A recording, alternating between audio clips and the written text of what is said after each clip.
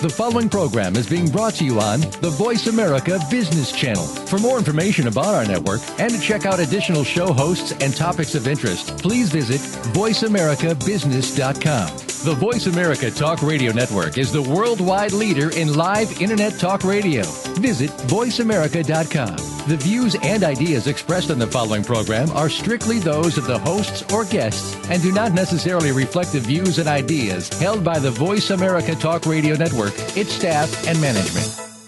All financial advice provided on this show is for entertainment and educational purposes only. The financial ideas and strategies discussed are only provided as a starting point for a conversation about money matters. With regard to your particular investments and financial strategies, consult your financial planner, CPA, or investment professional. All your financial decisions are yours and yours alone to make and subsequently are solely your responsibility. The information that is supplied through the context of the radio program and any repurposing of its content by the host or network is a combination and collection of solid financial investment understanding, opinion, and comments. This network, show, and its hosts are not liable for financial strategies, outcomes that you employ in any manner that result in any kind of loss. Shares of corporate sponsors may be the subject of buy or sell recommendations in Jay Taylor's newsletter in accordance with Jay's objective opinion. Some kind of love and ride. I'll be sliding down, I'll be gliding down. Try not to try too hard, it's just a lovely ride. Welcome to Turning Hard Times into Good Times with your host, Jay Taylor. This hour will help investors fix issues and achieve personal gain. Now, here's your host, Jay Taylor. Welcome to Turning Hard Times into Good Times. I am your host, Jay Taylor. I am also the author of a newsletter called Jay Taylor's Gold, Energy, and Tech Stocks. And my company, Taylor Hard Money Advisors, is also in partnership with Roger Wiegand, who publishes Trader Tracks, and Chen Lin, who publishes What is Chen Buying, What is Chen Selling. We'll be speaking with Chen in just a moment. And then in the final moments of today's 2-hour show, we'll have Roger Wiegand on to give his technical views of the market. Chen's going to talk to us in a couple of minutes. I have a notion he's going to talk a little bit about the gold market, which is on fire today. Gold is up over $18 the last I saw on a day when the equity market is getting hammered pretty hard. The Dow's down around 150 points, S&P down 18, NASDAQ down 40. So it's really a very bad day for the bulls on Wall Street. Should mention that we do have this ongoing one-time only introductory offer for all three of our newsletters, my newsletter, Roger Wiegand's newsletter, Chen Lin's newsletter. You can get this special introductory one-time only offer by calling Claudio Bassi. That's my assistant here in New York, Claudio Bassi, at 718-457-1426, 718-457-1426. Or you can simply go to our website at miningstocks.com to learn more about these publications. I would like to call your attention to what is perhaps the best website to access my activities as well as all of the newsletters I just mentioned. And that's a website called jtaylormedia.com, and that's spell out my first name, J-A-Y, taylormedia.com. There you can also access this radio show very easily. There's a button that just simply says radio show. Click on that and it will take you right to this website that you're listening to me on now. Video interviews that I've done with several gold mining companies that I think have real upside potential. About a couple of months ago, filmed the CEOs. We did some CEO interviews in Val-d'Or, Quebec, and there are 3 or 4 of them posted up there at Jay Taylor Media. There will be a couple of more coming on in the next few days. You can also see TV clips of yours truly. I've been on CNBC, Fox Business, and BNN talking mostly about gold, about the markets in general, and the dire straits our economy and our policymakers have put us into with Keynesian economics as opposed to Austrian school economics, which is the theory that I think is most in touch with reality. But you can get access, as I say, to all 3 of our newsletters, our radio show, video interviews that I've done with companies, and also TV clips of yours truly on various networks. I should mention that there are 3 junior exploration company videos, and the 3 that are up there now, Adventure Gold, and I'm going to be talking to Stefan Leboulianek. He is the chairman of Adventure Gold in just a few minutes. Abcourt Mines, a company with properties in Quebec, and Metanor Resources. All 3 of those companies, you can view my interview with the executives from those companies, and all 3 of those have activities in Quebec. Again, I want to thank each of you for listening to this show. Thanks to you because you have made this the #1 show on the Voice America Business Channel by a long ways. We're #1. Also, of course, we want to thank our sponsors for making this show logistically or financially possible, I should say. The sponsors for the first hour: Barkerville Gold, Crocodile Gold, Coral Gold, North Atlantic Resources, American Bonanza, Palangio Exploration, Mill Rock Resources, Revolution Resources, and Uranium Energy. One of the crimes of the current monetary policy, and I do think it is a crime what's going on, the policymakers, the policies that are being implemented, I think they're criminal because they are penalizing savers and rewarding people who spend beyond their means. Those of us who subscribe to the Austrian School of Economics believe policies that push interest rates to artificially low levels not only serve to misallocate capital, but that it also discourages in a big, big way capital formation, and it is a form of wealth transfer from those who work hard and save their money to those who loaf and like to spend and live beyond their means. And this, I think, is really causing a lot of trouble in our economy. This is... it's a very perverse Keynesian economic policy, frankly. That's what we've been running under for the last number of decades, and it threatens to bring all of us down. I believe this is a macroeconomic topic that we talk about from time to time, and in the near future we will be having some very interesting people in the show who can talk to the degenerate nature of our economic policy. And I'm thinking of Lieutenant General William Boykin, who will be with us on December 15th. He'll talk about how America its policy is really smacks of Marxist policies, and we are moving down, according to General Boykin, down the same road. I'm thinking also of John Loftus, the author of a book titled America's Nazi Secret. He's going to be with us on the December 7th. And these are fellows that are talking about policies, and I think the policies that are really penalizing those that work hard and save their money and rewarding those who loaf and want to live beyond their means. But in the process, of course, how this has been implemented is artificially low interest rates that really hurt people that have worked hard. They've got their savings. They're retired now. They have a hard time putting food on the table. They were depending on their savings and income from the savings, but they can't get anything for their savings under Bernanke's policies and Greenspan before him. So we have today as our main guest Roger Conrad. He's the author of The Canadian Edge and The Utility Forecaster. He'll have some definite ideas on how, even in this environment, you can get a reasonably good yield on your savings, perhaps as high as 10%, 8 or 10%, and do it with limited risk. So later in the second hour, we'll be talking to Roger Conrad, both this hour and in the second hour. Later in the second hour, I'm going to talk to Frank Bassa. He's the president and CEO of Gold Bullion Development Corp. And that's a company that seems to be on to a major discovery, a major gold discovery in Quebec. Also, Adventure Gold is going to be with us, as I mentioned, in just a few minutes. And Adventure Gold has a property that is contiguous with this apparent major discovery that Gold Bullion Development is making. More than that, it seems to be almost certain, in my view, that the gold mineralization on Gold Bullion's property extends onto Adventure Gold's property. Adventure Gold has a number of other properties too, with a market cap of just around $20 million. I think Adventure Gold looks to be a really good speculative buy, but we'll be talking to Stefan LeBouillonnec in just a few minutes. But before we get to Stefan, I want to welcome Chen Lin. Chen, we have a couple of minutes here. Can you just give me an idea, what do you think is going on in today's market with the Dow getting hammered really hard? I see it's down 153 with gold up $18 or so. What is going on in your view? Yes, hi, Jay. What I heard was, couple of weeks ago, about 2 weeks ago, the hedge fund thinks that gold already peaked. So there are some hedge funds I know of that are actively shorting gold. Okay, They think, gold basically down. They believe 14-something was the high of the year, and then they can short the gold into, next year, all the way for next few months. So there was, and then the gold was hit very, very hard, and then there was a lot of stop order was triggered. But today, and in the past few days, especially today, starting a couple of days ago, gold started to rise, even with a stronger dollar. So people start to recognize, there's some Europe, they say Euro is very weak because European nations, the big nation, the island now in trouble, Portugal next, Spain next. But look at the United States. Look at the muni bond market. It's already crashed.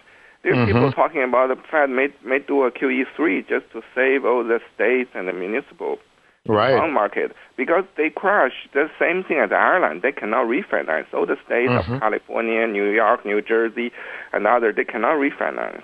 Right, so they basically bankrupt. So the Fed may have to print more money to save them. So you say U.S. dollar strong, it's relatively, less stink. So but gold is ultimate currency. So today, you can see gold actually stronger than U.S. dollar.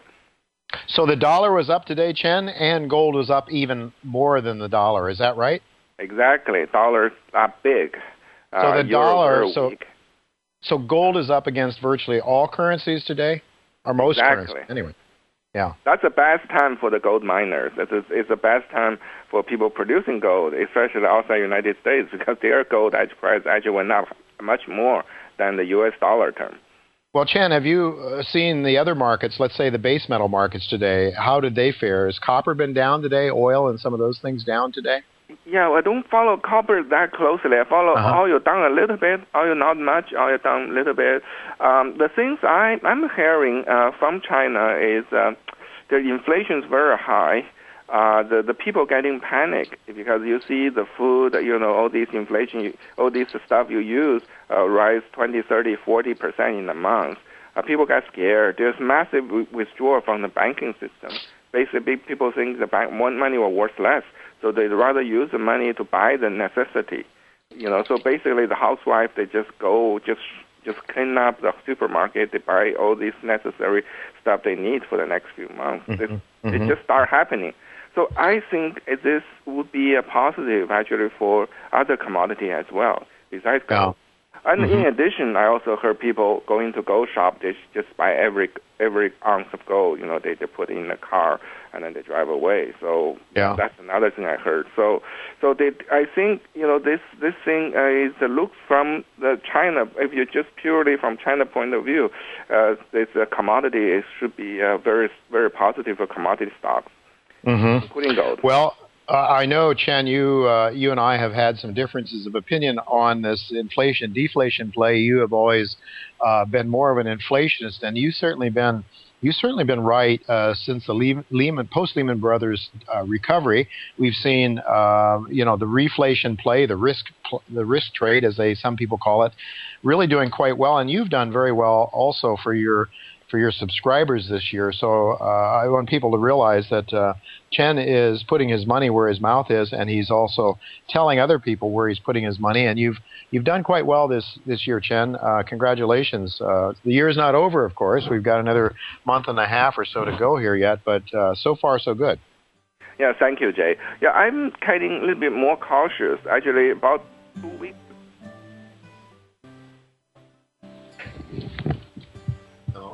Hi, Jay? Yeah. Okay, I think we are off, right?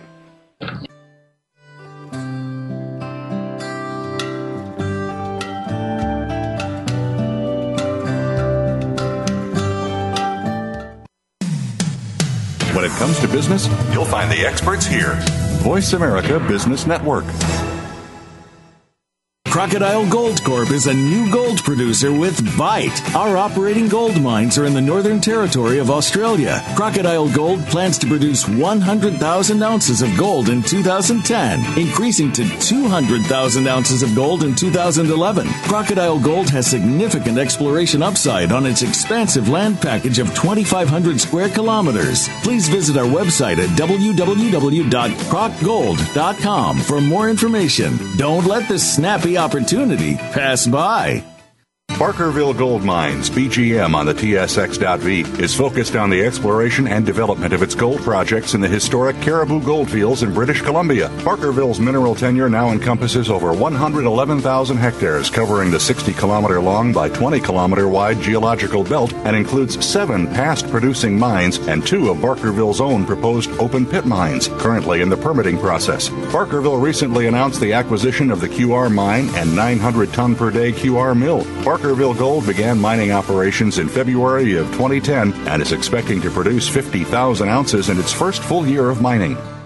American Bonanza Gold's project, located in Arizona, is scheduled for production in 2010. American Bonanza Gold announced the positive results of its recent feasibility study at its 100% owned Copperstone Gold Mine. The mine is estimated to produce an average of 45,000 ounces of gold annually. At the current spot gold price, this will result in an IRR of 120%. Join the gold bull market. Invest in American Bonanza Gold. Visit the website at AmericanBonanza.com for more exciting information. Don't miss this great opportunity. The high-risk but high-reward business of mineral exploration is key to discovery and development of America's next generation of mines. A leader in this search is Millrock Resources. Based in Anchorage, Millrock is revealing the astounding potential for gold deposits in the Alaska frontier. In Arizona, the target is giant, hidden porphyry copper deposits. Financing this search are joint venture partners Teck, Vale, Inmet, Kinross, and Altius, major industry players. Together, the aim is discovering world-class gold and copper deposits to help secure America's productive future. Investors can share in the potential rewards. Millrock trades on the TSX Venture Exchange, symbol MRO. Revolution Resources Corp. is a publicly trading exploration company that trades under the symbol RV on the TSX Exchange. Led by an experienced management team with a track record for discoveries, Revolution has initiated drilling on the company's newly acquired Champion Hills Gold Project in North Carolina. Revolution is focused on making a world-class discovery in an established gold belt, and with over $5 million in the treasury, Revolution is effectively positioned to do so. Please visit www.revolutionresourcescorp.com for further information. As regular listeners to this show know, I am very bullish on gold, and especially gold mining stocks. One of my favorite gold mining companies is Metanor Resources, traded Toronto and the Pink Sheets. This is a new gold producer. It is using cash flows from its Barry mine in Quebec to finance growth of that mine and to put the world-famous Quebec Bachelor Lake mine back into production. This stock has been recommended by my newsletter because I do believe it holds extraordinary upside price potential with relatively low levels of risk. Visit Metanor's website at metanor.ca or subscribe to my newsletter for more information. When it comes to business, you'll find the experts here. Voice America Business Network. Try not to try too hard. It's just a lovely ride. You're listening to Turning Hard Times into Good Times with your host, Jay Taylor. If you have a question or comment about today's show, Jay would love to hear from you at 1-866-472-5790. That's 1-866-472-5790. You can also send an email to questionsfortaylor@gmail.com. That's questions, the number 4, Taylor@gmail.com. Sign up for Jay's newsletter, Jay Taylor's Gold, Energy, and Tech Stocks at www.miningstocks.com. Now, back to our program. Welcome back to Turning Hard Times into Good Times. I am your host, Jay Taylor, and I'm really privileged to have with me today Stefan Labolyanek. He is the chairman of Adventure Gold, Inc. Adventure Gold, Inc. trades on the Toronto Exchange under the symbol AGE. Over the counter in the United States, it's AGONF. About 49.5 million shares outstanding. Last I checked, at least the start of the day, it was about 40 cents. It may have gone up a bit because gold, as I mentioned earlier in the show, is having a very strong day. Anyway, it leaves Adventure Gold with a market cap of only about $20 million, which I think is very low given the properties that the company has. And we're going to talk to Stefan about that in just a moment or two. Now, the company is operating in northwestern Quebec and northeastern Ontario. This is one of the richest gold deposit areas in the world. And Quebec in particular, I think, is probably the best jurisdiction to operate in North America because of its pro-mining politics. It also has all the infrastructure. It's got lots of gold, great geology. It's got people. It's got water. It's got relatively inexpensive power. All the things you need to make the ounces in the gold worth the most, more than they are worth in many other parts of the world. Mr. Labolyanek's professional career has mostly been that of a financier.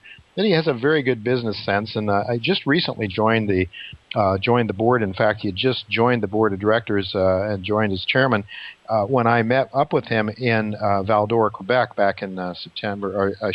Back in mid-September, September 13th. Anyway, you can watch that interview that I did with Marco Gagnon, the president of the company, and he's a geologist as well as Stefan. Again, if you go to jtaylormedia.com.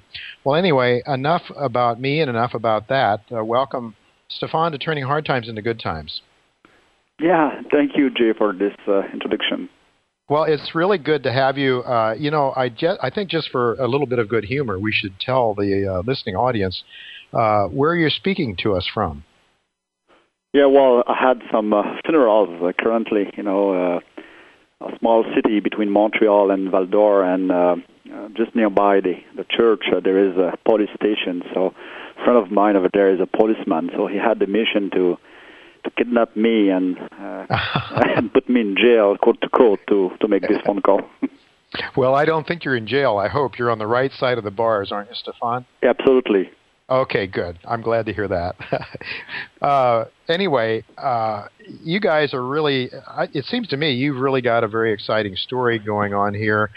A new project that you picked up, the Granada Extension property. Actually, when I first told my subscribers about Adventure Gold, you were selling about half the price you're selling at now, but you hadn't yet picked up the Granada Extension property. In the second hour today, I'm actually going to be talking to the president of Gold Bullion, who has the Granada property, where they are seemingly on to the discovery of a fairly significant gold deposit.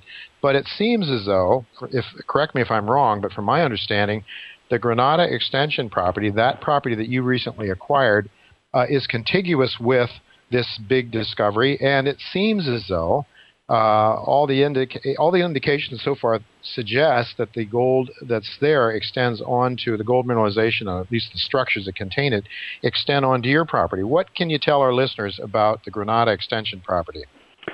Well, as you know, we were having, and thanks to our team of geologists already, we had a very strong portfolio of properties, with good agreements with senior companies like Lakeshore Gold and Eco Eagle, on the Timmins or Val-d'Or.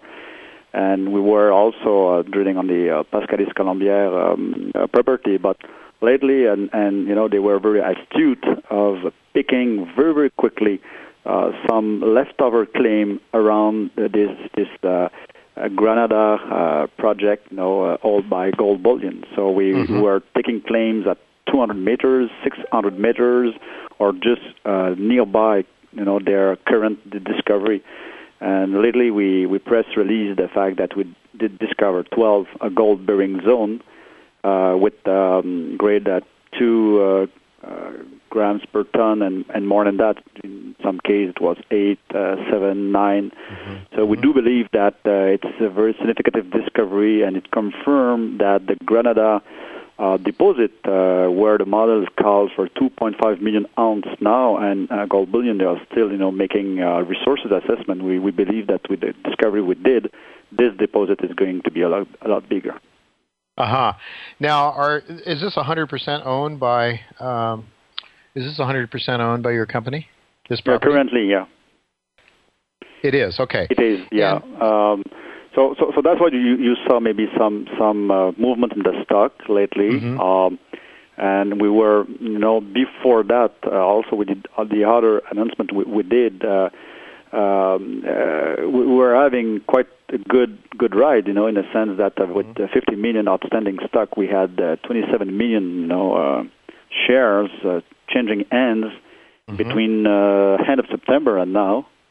So the stock is quite liquid, and we believe that with the kind of drilling program we have for the next year, we're currently having a 10,000 meters drilling program if we combine what we're going to do by ourselves plus what are going to do our partners and Eco Eagle and Lakeshore Gold on the Dubuisson property and the 144 Meunier property. Okay, you have so many different properties to talk about. That's what sort of, I think, really gives investors a great chance to have a winning investment here.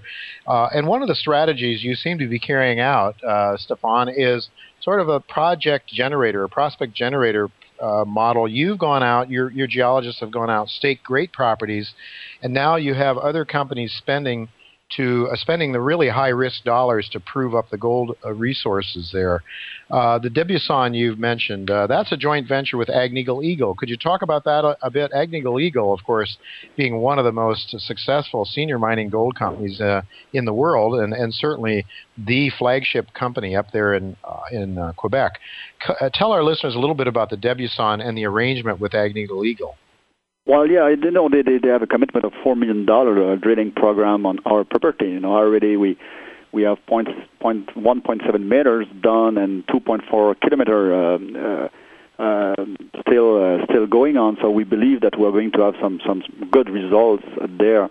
And one of the reasons for that is, although Adventure Gold is the name of the company, the geologist team, they are not very adventurous, if I may, in a sense that we are focused on discovering high-quality gold deposit in the Abitibi Greenstone Belt, but we are doing that where we know that there is strong potential for new gold discovery because it's just nearby pre-existing mine or current proven deposit. Mm-hmm. So basically, what we do, we are doing piggyback. We are looking what has been done in the past, and you know that in the Abitibi, you were saying it's one of the most, potentially, interesting area in the world. And yeah, it's true because after South Africa and Nevada, where we know that the cost of exploiting resources is quite high, Abitibi is maybe the third in the third ranking, worldwide area. And they've been digging, it's amazing to see they've been digging 180 million ounces, already produced in that area. And past years we saw Osisko mine with a 9 million ounce, Detour Lake 11 million ounce, Casa Berardi 4 million, Malartic, which is a low grade, like maybe the Granada extension, the same as the Malartic, maybe 9 million ounces, the Timmins 2 million. So there is still a lot of gold there, and we believe that our strategic positioning is just, we're just piggybacking on big and huge already discovered deposit or past mine. Right, and we might just mention that the Debuisson is right next to the Goldex deposit that is run by Agnico Eagle. I think it was a 1.6 million ounces or something. And as I believe that's a fairly low-cost gold deposit, gold mine as well. Yeah, exactly. You're right. The Goldex is 1.6 million ounces, and you're right. There is everything is there. The cost of energy, the road, all the infrastructure, everything to process the gold. So even though there was, currently with the level, the current price, the gold price is clearly that there is a lot of leftover we had when, for example, the gold was at 400 or 500 or 600. The big guys, they were focusing on high value deposit, with higher grade. But now around that, there is a lot of potential, and we are focusing on this opportunity. All right. You have the West Timmins property is another one that needs to be mentioned, I think. Talk about that one for a minute, if you would. Yeah, on this one, we call it the 144 Meunier 2 on this one, and we have an agreement with the Lakeshore Gold and RT Minerals there. They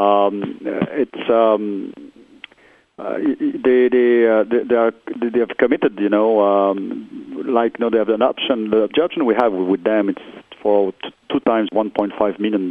So they are going to provide us with some results going forward, because on this case, for example, we have 2,000 meters committed this year alone on our 10,000 meters, drilling program. So we believe that we're going to be able to come back to the market with good news, we hope, and we're quite confident with that respect on the fourth property we were currently attacking, so which is the Timmins. The Timmins, where we have that agreement with Lakeshore Gold. The Dubuisson one, where we have this agreement with Agnico Eagle. The Pascalis Colombière, where again it's a surface deposit, and obviously the last one we've been discussing, the Granada extension. Right. So you have, I should mention that, with some of these properties, you're giving up a pretty good percentage of your ownership. For example, in the Dubuisson, I believe you're giving up potentially, if Agnico Eagle stays with it, you're giving up 65%. So they would have a 65-35. Maybe you might just explain to our listeners why that is good for the shareholders of your company to give up that big a position. You know what? We do have $4 million cash and cash equivalent, no debt, and we're trying to protect the shareholder, not trying to raise money, on the market too often, not to dilute, the shareholder. So dilution factor comes from most of the time the fact that, let's say that we entering, a costly drilling program at debt. And then we may end up, spending a lot of money, and taking risk with shareholder money, in a sense that, yes, we may have good drilling targets, but the drilling at depth, it's costly. So in such case, we prefer to share the risk with big guys, and it's exactly what we did with Agnico Eagle. And in some other case, like the Granada extension, where it's going to be an open pit, we know that it's a surface deposit. We don't need maybe to share that with anybody, right now, knowing that anyway at the end of the day we'll have to make an agreement with Gold Bullion, to have an open pit that is going to sit, on both property. There is no other way of exploiting that deposit than having a big open pit, sitting over the two properties. So really, it depends what kind of drilling costs we are facing, to prove the resources and come to the point where we have a mine, and we prefer to say, okay, let's hedge a bit our risk, not to deplete our cash, and let's provide some news to the market to have the stock going forward, going on, and let's raise money when it's needed, and then for now it's not.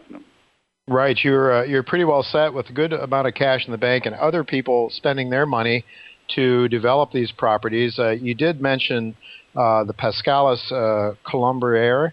That is a property where there has been some past production, I believe. 170,000 ounces were produced in the past. Is there a possibility, Stefan, that gold could be produced from this property in the near term, perhaps custom milled in a nearby mill?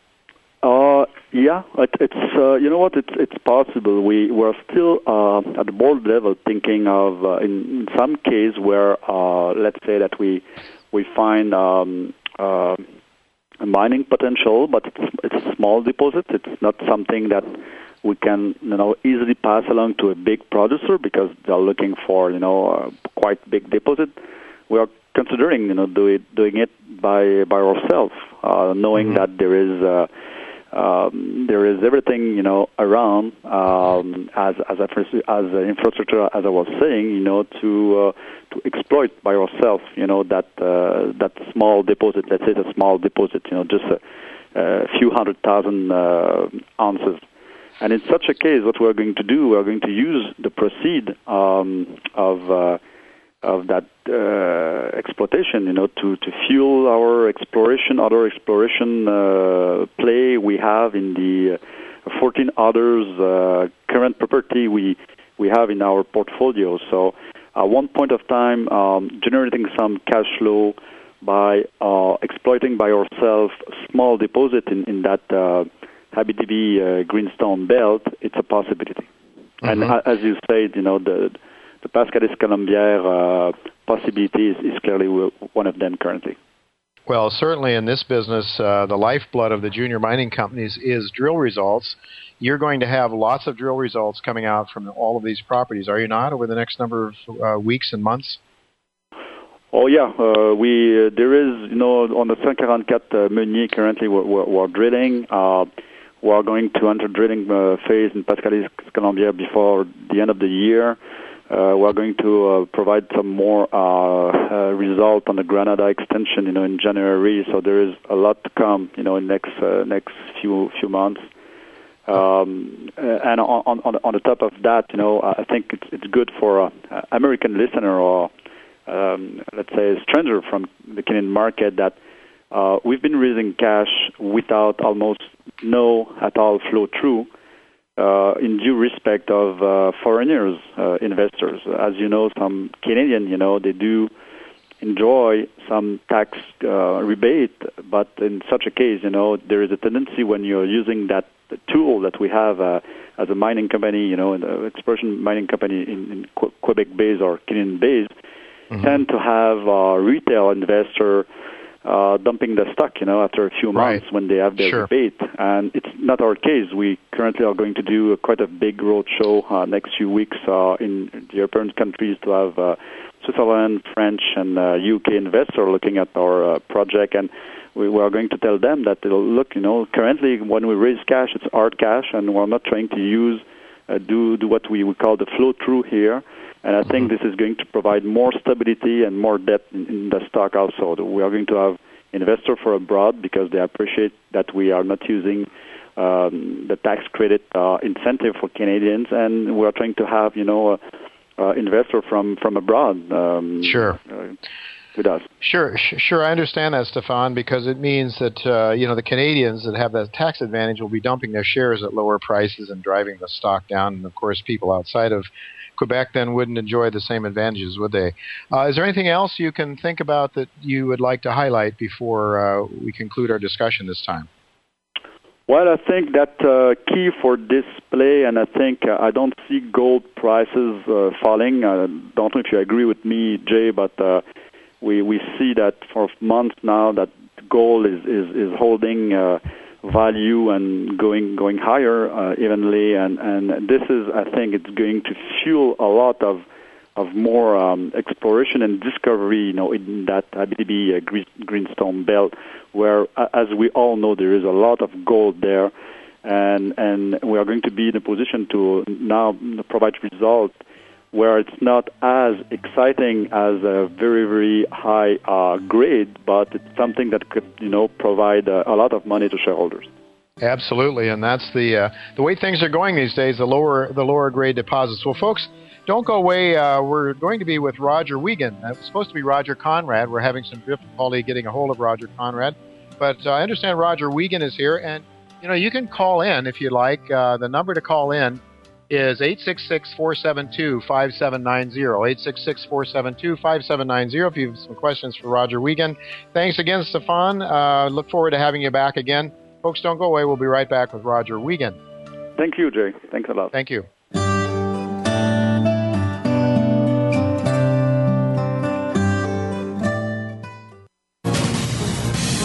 Voice America Business Network, the bottom line in business. Crocodile Gold Corp is a new gold producer with Bite. Our operating gold mines are in the Northern Territory of Australia. Crocodile Gold plans to produce 100,000 ounces of gold in 2010, increasing to 200,000 ounces of gold in 2011. Crocodile Gold has significant exploration upside on its expansive land package of 2,500 square kilometers. Please visit our website at www.crocgold.com for more information. Don't let this snappy opportunity pass by. As regular listeners to this show know, I am very bullish on gold, and especially gold mining stocks. One of my favorite gold mining companies is Metanor Resources, traded Toronto and the Pink Sheets. This is a new gold producer. It is using cash flows from its Barry mine in Quebec to finance growth of that mine and to put the world-famous Quebec Bachelor Lake mine back into production. This stock has been recommended by my newsletter because I do believe it holds extraordinary upside price potential with relatively low levels of risk. Visit Metanor's website at metanor.ca or subscribe to my newsletter for more information. The high-risk but high-reward business of mineral exploration is key to discovery and development of America's next generation of mines. A leader in this search is Millrock Resources. Based in Anchorage, Millrock is revealing the astounding potential for gold deposits in the Alaska frontier. In Arizona, the target is giant, hidden porphyry copper deposits. Financing this search are joint venture partners Teck, Vale, Inmet, Kinross, and Altius, major industry players. Together, the aim is discovering world-class gold and copper deposits to help secure America's productive future. Investors can share in the potential rewards. Millrock trades on the TSX Venture Exchange, symbol MRO. Brigus Gold is a growing gold producer with expected production of about 85,000 ounces of gold this year from its Black Fox mine in the Timmins Gold District in Canada. Next door to Black Fox, Brigus has the exciting Grey Fox Pike River Gold Project. Brigus is also advancing its Goldfields project in Saskatchewan, Canada, and its promising exploration projects in Mexico and the Dominican Republic. All of its gold assets are in low-risk operating jurisdictions. Consider Brigus as your gold investment choice. Brigus is listed on the Amex and TSX under the symbol BRD. American Bonanza Gold's project, located in Arizona, is scheduled for production in 2010. American Bonanza Gold announced the positive results of its recent feasibility study at its 100% owned Copperstone Gold Mine. The mine is estimated to produce an average of 45,000 ounces of gold annually. At the current spot gold price, this will result in an IRR of 120%. Join the gold bull market. Invest in American Bonanza Gold. Visit the website at AmericanBonanza.com for more exciting information. Don't miss this great opportunity. Voice America Business Network, the bottom line in business. Try not to try too hard. It's just a lovely ride. You're listening to Turning Hard Times into Good Times with your host, Jay Taylor. If you have a question or comment about today's show, Jay would love to hear from you at 1-866-472-5790. That's 1-866-472-5790. You can also send an email to questionsfortaylor@gmail.com. That's questions, the number 4, Taylor@gmail.com. Sign up for Jay's newsletter, Jay Taylor's Gold, Energy, and Tech Stocks at www.miningstocks.com. Now, back to our program. Welcome back to Turning Hard Times into Good Times. Well, today's featured guest was supposed to be Roger Conrad. He's the editor of the Canadian Edge and the utility forecaster, and we thought Roger was going to give us some good ideas about some utility or some reasonably good yielding stocks that we can buy that are also relatively safe. I don't know if everything or anything is really safe in today's markets. We're with all of the debt that's overhanging the U.S. economy, and I think that's the reason people are going to gold, which is the ultimate safe asset. But in any event, we're glad to have another Roger with us, Roger Wiegand, who gets shortchanged almost every week when we have him on at the end of the show, because I like to talk a lot and my guests like to talk a lot, and by the end of the time, the last segment of the show, we end up having just a few minutes left. So anyway, Roger, welcome, Roger Wiegand. Welcome to Turning Hard Times into Good Times. Good to have you. Thanks, Jay. You know, today I got to ask you, we talked to Channel earlier about the gold markets, and, you know, he's been very, very bullish on gold, as you have been. But here we have a day in which I understand the dollar was pretty strong today, and yet gold was even stronger. So that old relationship where dollar up, gold down, and vice versa doesn't seem to be holding true anymore, does it? No, it doesn't, and I think I know the reason why this happened today. Things were so bad in Europe on a variety of fronts. The euro dropped almost 3 full percentage points. I mean, skewed trading points. The high was 136.29. The last price right now is 133.74. That's a major hit. And I think that a lot of that came about because of the concerns with Ireland, not only Greece and Portugal as well, but now they're worried about Spain. So these things are adding up pretty quickly. I just saw Mrs. Merkel, the Prime Minister of Germany, on television making a speech and trying to calm everybody down. She's one of the premier figures in this whole scenario because Germany is considered to be the one that's got the money that can cover a lot of these problems.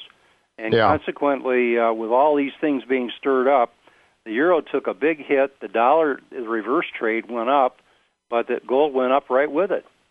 Yeah. Well, put yourself in the shoes of the taxpayers in Germany and see if you're happy about financing, early Greek retirement, and the sort of easy life that people seem to think, many Western Europeans seem to think they're entitled to. How do you think this is going to wash, Roger? Do you think ultimately the German people are going to, German and maybe the French too, are going to say enough is enough and we're not going to take it anymore?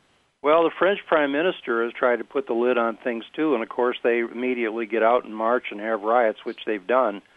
But most importantly, the question becomes, what is Germany going to do? Because they seem to be the bank of last resort, and as a result of that, the German people, as you mentioned, are screaming. They've had enough. Yeah. They keep in mind now they went through a prolonged period of time where they had to rescue Eastern Germany after the Berlin Wall came down. Right. And that event cost 3 times what they expected. It was incredibly expensive to get things geared and back together, East Germany, West Germany. And now they're going through something that's probably even worse. And I think the pressures are going to be such that either Mrs. Merkel's government is going to have to put their foot down here pretty quick, or they'll get voted out and they'll get somebody in that will. Wow. Well, it's going to be very, very interesting to see what goes on because, it's just this whole notion that you can have your cake and eat it too, which I think is really Keynesian economics. That's sort of it's the Western world has adopted this notion that there's no reason you have to have recessions. You can always just deficit spend. Government can step in, pick up the slack when the private sector doesn't do it. But it seems to me, Roger, that maybe some people, at least people that are thinking straight, are having doubts about Keynesian economics. Look at us right now. I mean, Ben Bernanke that's Keynesianism to the extreme almost. He's QE2 now, but the whole notion that maybe there's going to have to be a QE3 to bail out the municipalities, as Chen was suggesting, or QE4 after that to bail out pension funds, or it's endless. But the point is, where does the wealth come from? It doesn't come from the printing press. No, the wealth can't come from the printing press, and that was proven in both Austria and Germany after World War I, when the French and some others at the Treaty of Versailles put a lot of pressure on Germany and Austria both. They literally crushed them with repayments on reparations, and those countries were economically destroyed and they couldn't pay. And look what happened. I mean, Germany was on its knees. I read a book called When Money Dies by Adam Ferguson, and the thing I learned from that book is that Austria in 1919 actually was hammered a lot worse than Germany. They were so poor and so destroyed in 1919, the Prime Minister of Austria actually put his country up for the highest bidder. Wow. That's when France said, wait a minute, we got to stop this, because they were afraid Russia was going to come in and buy Austria. That's really interesting. Well, here's another example, Roger, I just thought of as you were saying, where it proved that you can't bail out, that printing presses doesn't create wealth. I would suggest the same thing happened in the 1930s when the Federal Reserve pumped money into the system like mad. That didn't do anything either. We had deflation. There's the question in my mind still is, I'm still not convinced that it's going to tip towards inflation, hyperinflation. We have inflation now, no doubt about it. I think you have to be hard pressed if you're an American to think about anything you're buying that is cheaper this year than it was a year ago. I don't know if you can think of anything, Roger, but of course we're looking at a year ago was off the heels of the Lehman Brothers decline. But prices are generally going up. Healthcare prices, college universities, food prices, energy costs, most everything. There's been a long trend upwards. So to say we don't have inflation is fallacious, of course. On the other hand, to say we don't have powerful deflationary forces is also fallacious, because we have this enormous debt that cannot be repaid. And when Bernanke goes to QE2, he's printing more debt money. He's not printing more money. It's not as if we're in a gold standard and you found a mountain of gold and all of a sudden you have real wealth underlying the currency. So I don't know. I don't think this thing is going to – what are your thoughts? Are we going to be able – is this QE2 going to work, Roger? We're going to be able to keep – let's say, is it going to work in terms of keeping commodity prices rising? No, it's not going to work at all. And one of the things I might suggest for our listeners, Jay, the Wall Street Journal periodically runs in the commodity section, in the money and investing section of their newspaper. They run a big chart.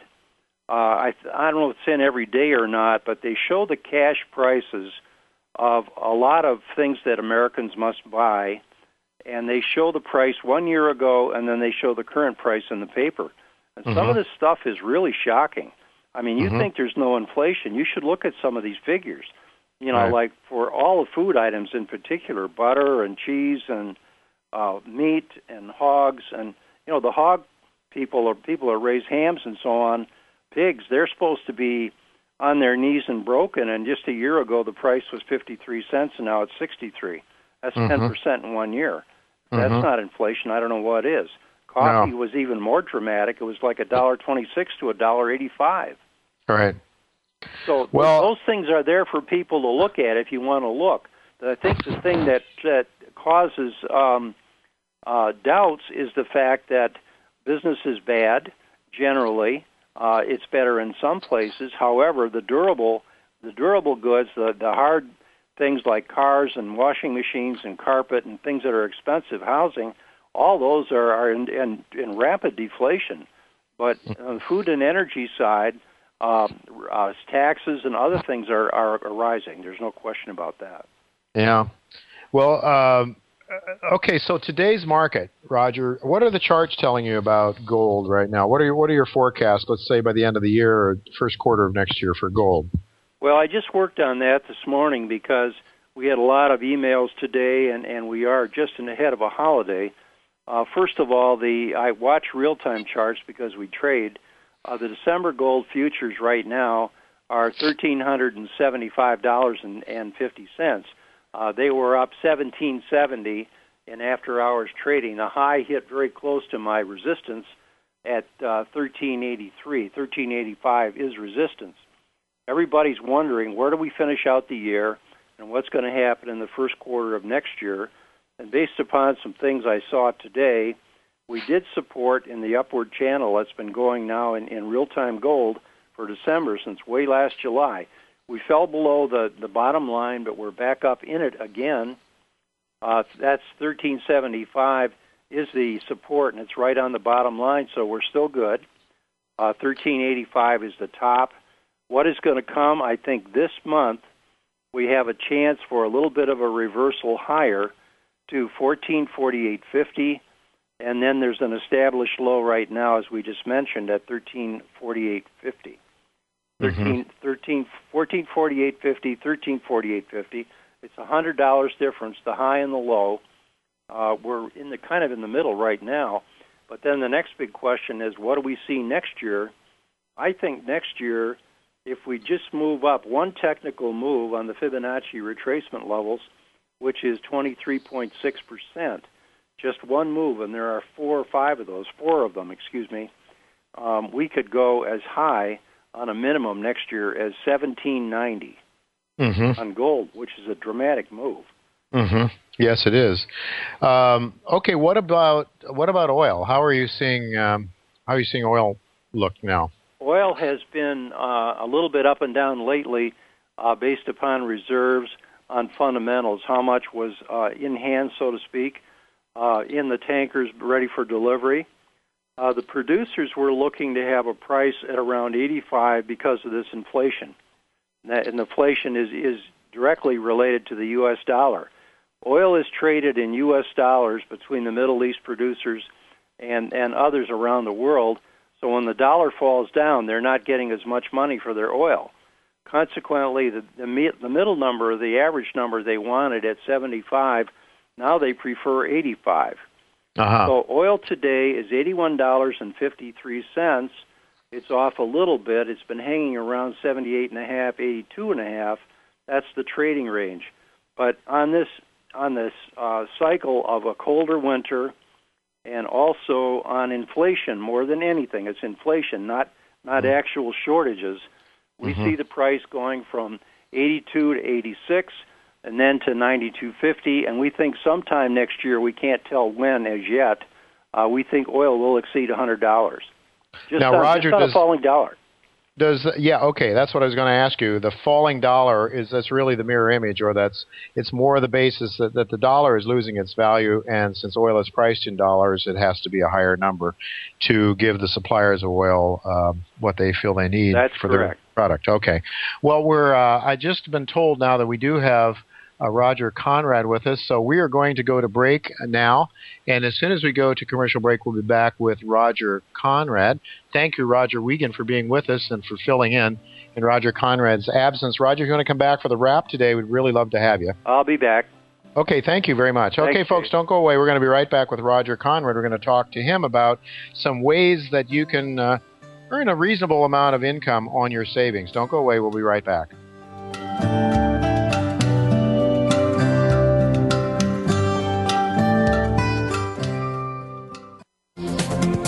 The business community's first choice in Internet Talk Radio.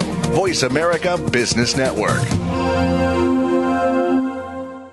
The high-risk but high-reward business of mineral exploration is key to discovery and development of America's next generation of mines. A leader in this search is Mill Rock Resources. Based in Anchorage, Mill Rock is revealing the astounding potential for gold deposits in the Alaska frontier. In Arizona, the target is giant, hidden porphyry copper deposits. Financing this search are joint venture partners Teck, Vale, Inmet, Kinross, and Altius, major industry players. Together, the aim is discovering world-class gold and copper deposits to help secure America's productive future. Investors can share in the potential rewards. Mill Rock trades on the TSX Venture Exchange, symbol MRO.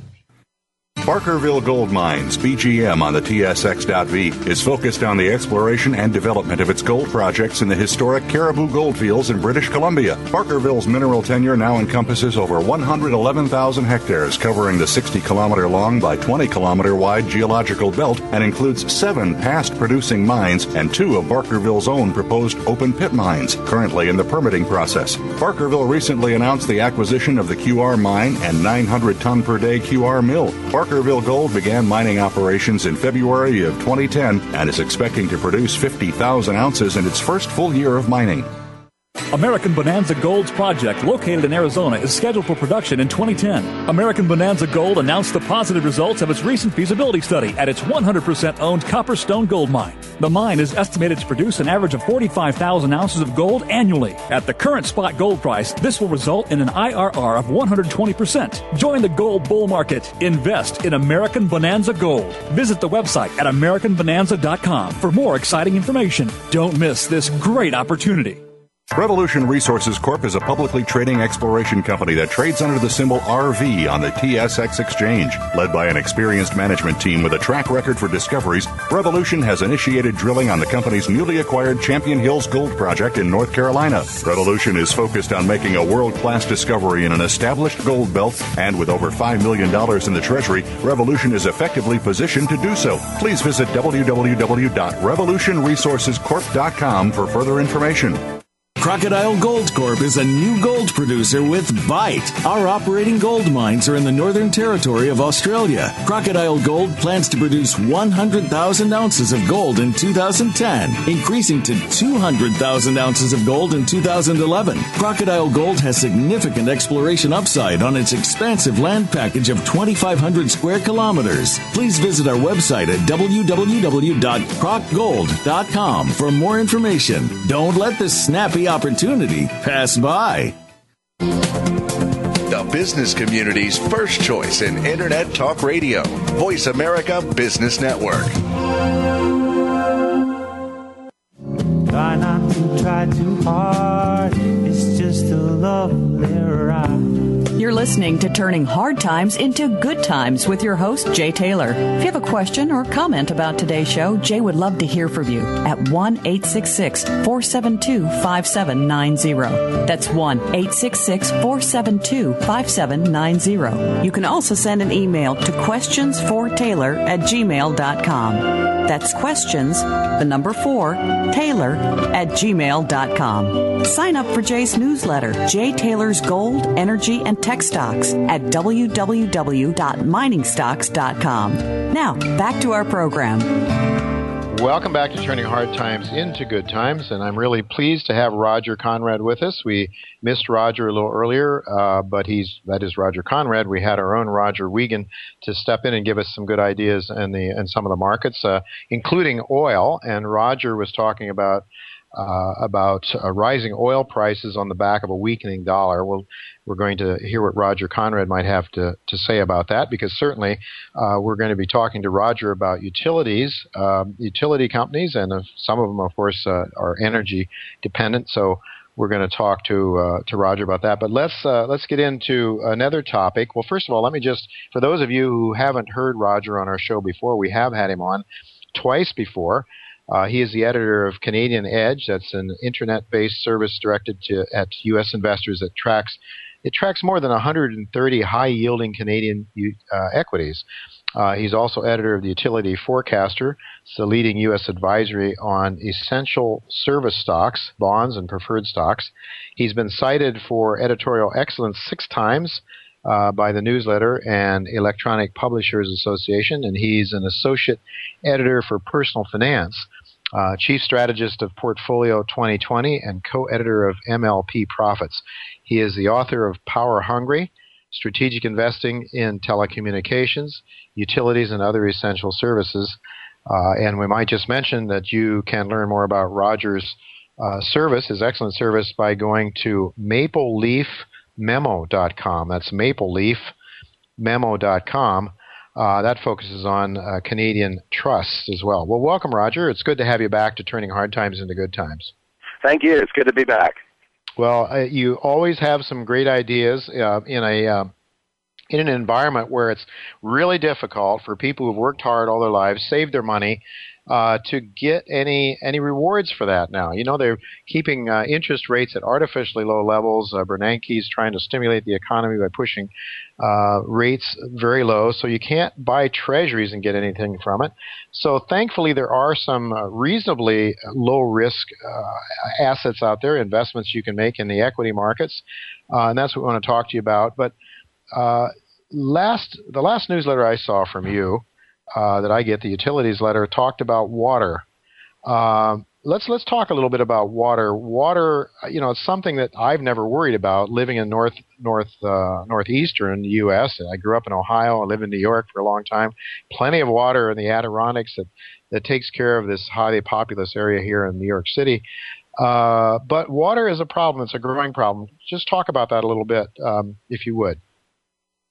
Well, yeah, I mean, I think probably the biggest problem we have in this country regards water is the fact that we are used to not paying anything for it. And, of course, you know, as cities have grown, as we've seen more building into areas that were watersheds or places where water was essentially cleaned, there are more and more stresses. And even in the Northeast, where you have quite a bit of moisture, quite a bit of rain, generally, you still have considerable problems with the cleanliness of water, the suitability for drinking. And then, of course, if you look at the West, where you actually don't have adequate supplies in many areas, where they're having to tap the seas, or which is hugely expensive, or a variety of other methods. And then, of course, you know, if you look at other countries, and particularly China and India, where between the two of them, I think they have about 10% of the world's freshwater supplies, and that's going to be an emerging geopolitical issue between those two countries, which there are already several major issues, but this one, of course, huge, because they have very large populations, and a lot of the water, and particularly in China, is not even usable for agriculture. So this is a huge problem. There's going to have to be a lot more money spent on it. I mentioned the problem we have in this country is we're not used to spending a lot of money on water, either for in our utility bills or as municipalities in major projects. So we're seeing a lot of deterioration of older infrastructure. We're seeing, again, the strain on supplies, but probably more than anything else, the strain on ensuring clean supplies of water that's with all the pollution that comes into the air and so forth, from things like mercury, to maybe less noxious substances. But certainly, a lot of money is going to have to be spent on doing that. And the game really is, boiling down to picking companies that can make that kind of investment and also recoup, earn a return on that investment. And it's an industry where the challenge is not so much that for companies, not so much that there's not a need, but getting people to actually pay for the kind of investments that are needed. So it's been kind of slow to unfold, but I think I see it unfolding. Okay, well, you mentioned that some 80% of Americans receive their water from municipal governments, and I'm trying to figure out how you can make money in a utility company that is operated and really managed by the governments, by municipal local governments.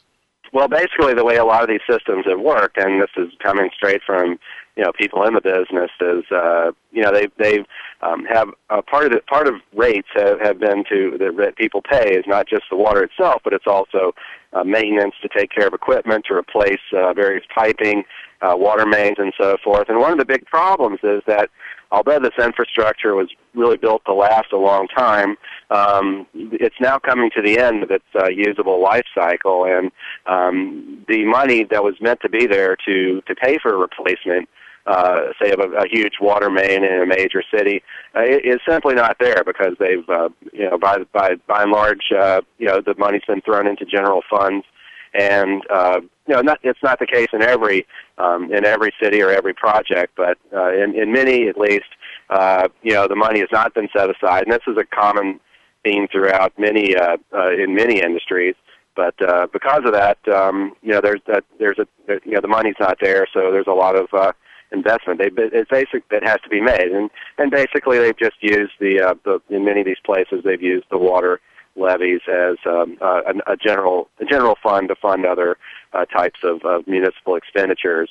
But you eventually have to pay the piper in these things, and that's what a number of areas are coming up against.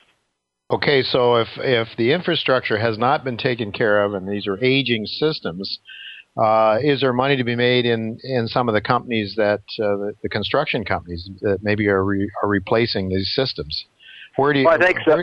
Well, I think so. I think that's right. But the way some of these contracts are awarded, you almost have to have a little bit of local knowledge to see. But a company I like is a company called Insituform, and the symbol is INSU. It's a company probably not a lot of people have heard of, but they specialize in pipe remediation. They are actually making a lot of money in the mining and energy industries. Companies that are paying less so in the municipal in the area of actually like sewer rehabilitation, because of course that requires municipalities, which are often cash strapped, making a decision to go ahead and do this kind of work, which costs money, and therefore it's a project that can be put off. We have seen some major water main breaks in certain areas, and that's of course caused a tremendous problem in those particular areas. But many cities, and particularly now with the recession and so forth, people are keeping that, more or less keeping that money and delaying the maintenance, much like say a homeowner might delay repairing a roof during a dry season. But eventually the money does have to be made, and does have to be spent. But Insituform is making money now, and that's really, I think, what investors should concentrate on, in this sector. Not so much companies that have these have a pie in the sky really great idea, but companies that are actually making dollars and are getting contracts.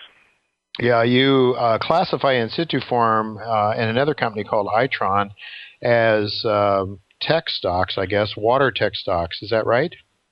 Yeah, they are, and they're different than what a lot of people consider tech stocks, in that they're companies that are making money. Itron is actually a meter company, and smart meters, or the type of meters that don't just measure what is flowing through a system, but that measure, that allow some back and forth on the part of the companies, are very much being deployed not only in the electric system. That's where you get more notoriety, and there's actually a smart grid incentive in the Obama budget that's being rolled out slowly but surely, but also for water, and you can really run a system much more efficiently that way. And Itron's making many orders in the United States, a lot of them in electricity, but a growing number in water, and many overseas as well, because in other countries they where they have, say, perhaps more centrally planned businesses in some areas, they are able to deploy the capital, and they are able to sign the contracts with Itron. And again, this is a company that that has done a very good job finding those contracts and getting those dollars, and that's what sets them apart, I think, from a lot of other players in water, in what you might call the water treatment business.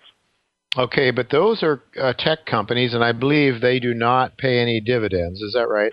That is true. So a lot of people that I recommend stocks to don't necessarily want to own anything like that. I think people need, though, to think of their portfolio and own a wide range of different investments, and some things do well in other environments, some things others. And really, what we're after here is total return, and that's why I focus mainly on growth, at least as much as I do on yield when I pick individual investments. But those don't have any yields. If someone wanted something in something of a similar business, you'd want to look at some of the foreign plays out there, particularly Veolia environment or Suez environment. They're major French companies. They've had their stakes in or their franchises since Napoleonic times. So they generate tons of cash flow. They're also very connected around the world.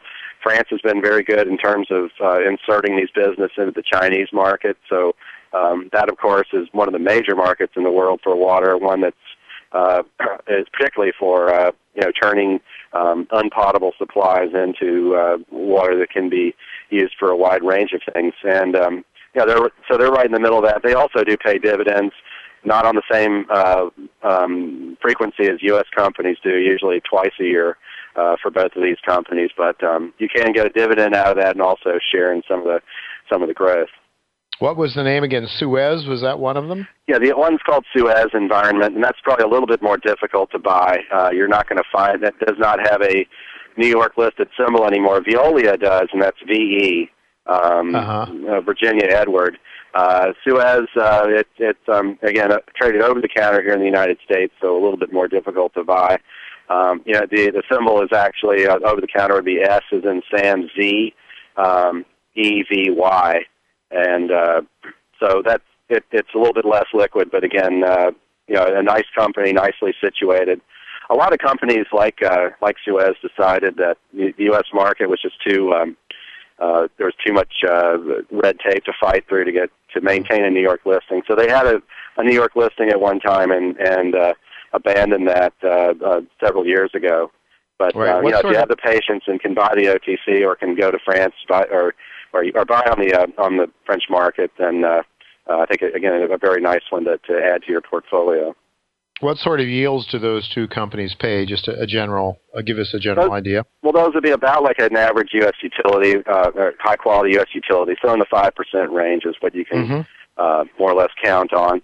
They do operate, like I say, a little bit differently than U.S. companies. They pay an interim dividend and a final dividend, and those dividends vary with the profitability of the company. They generally peg their dividends to a payout ratio. So one thing that's held them both back has been the waste business in Europe, which has slumped in the recession. But now that things are getting better, I think we can look for earnings to improve, and I think we can look for dividends to improve along with them. So those 5% yields could become 6-7% for anyone that is buying it right now. And it's a pretty nice yield for a company that's been around since the early 1800s.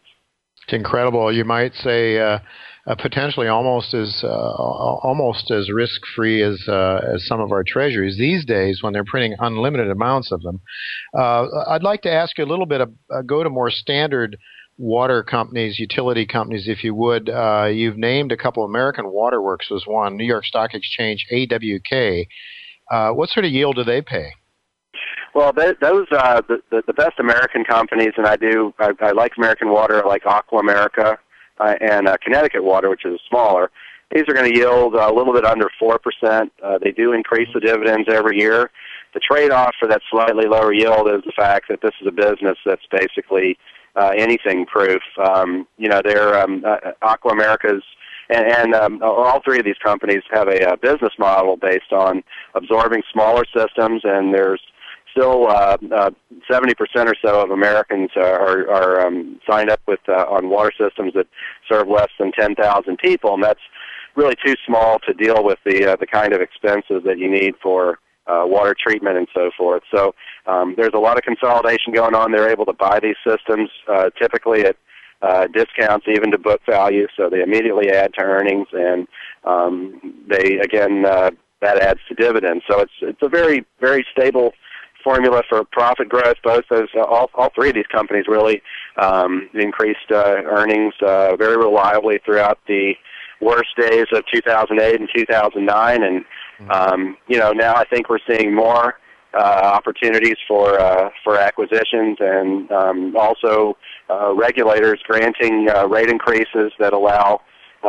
companies to put through the cost of upgrading systems.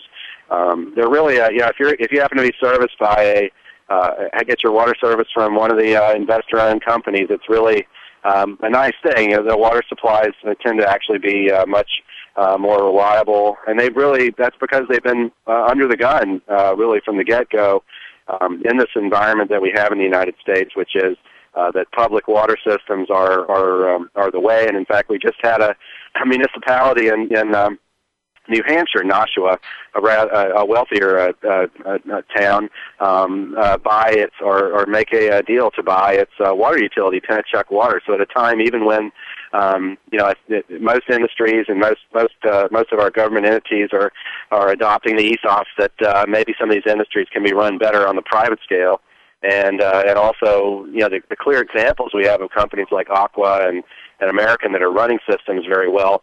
You still have a clamor for public ownership of water systems. So it's it's a unique kind of unique situation. And as one of the executives of one of the water companies I recommend once said, they're kind of like collector cars. So there are not a whole lot of them, and they tend to run very, very, very well. So I think investors can look forward to very conservatively 10% total returns in these in company like Aqua or American Water Works, very, very reliably, and and over a very long period of time. I have invested myself in these companies, and again, it's kind of like when watching their stocks move. It's kind of like watching paint dry, but it does build wealth almost like nothing else I've ever seen in a very reliable way. Long term, right? And you're talking about 10%. I think probably 3 or 4% of that would come by way of yields and dividends, right? Yeah, absolutely. And the rest, comes along with the dividend growth. I mean, one thing a lot of people don't understand or don't really fully, maybe they understand it, but they don't fully take that into account with their portfolios, is how dividend growth leads to capital gains. Obviously stocks move up and down for a wide range of reasons, and in 2008, everything was down, everything was up in 2009, and so forth. But over time, as a company ratchets up its dividend, the stock price moves along behind it. So if you have a company that's growing its dividend, that's paying 3 or 4%, growing that dividend 5 or 6% a year, you really got a nice formula built in there for some pretty solid total returns that depend really on nothing else than those companies remaining healthy and growing and able to increase those dividends. In the case of water utilities, it's about the water rate base and getting rate increases to pay for pipe repair and other such infrastructure. I'm wondering, we're hearing a lot of news about the municipal governments being in big trouble. Is this leading to privatization of some of these water systems, possibly, or consolidation of some of the smaller ones into bigger ones? Well, absolutely. I mean, it like I say, it tends to happen slowly because you really have this ethos of public water, even in areas that you'd consider to be fairly conservative, otherwise politically. So, it tends to happen slowly, but often it takes it's kind of a Nixon going to China thing where you have to have maybe more liberal politicians pushing this kind of thing through. But little by little, you do see this happening around the country. And again, it's just because scale is the name of the game with water. And if you have larger groups of people to spread various expenditures over, it's less of a burden on everyone, and you don't put off the needed maintenance. and you do invest long term, and you make long decisions that make sense for the areas you serve. But again, that's coming very slowly to various areas. Certainly, American and Aqua and even Connecticut Water and some of the others I cover aren't having any trouble, getting new municipalities or new systems to join their systems, and they're able to pretty much manage their growth in a very efficient way. But I think there's a lot more to come out there, and in a way that the fact that it's coming slowly is a very good thing for these companies, because they are able, again, to manage their growth and not bite off more than they can chew. They can grow from internal cash flow to a great extent then, instead of having to go out and issue more shares or raise capital or debt or something?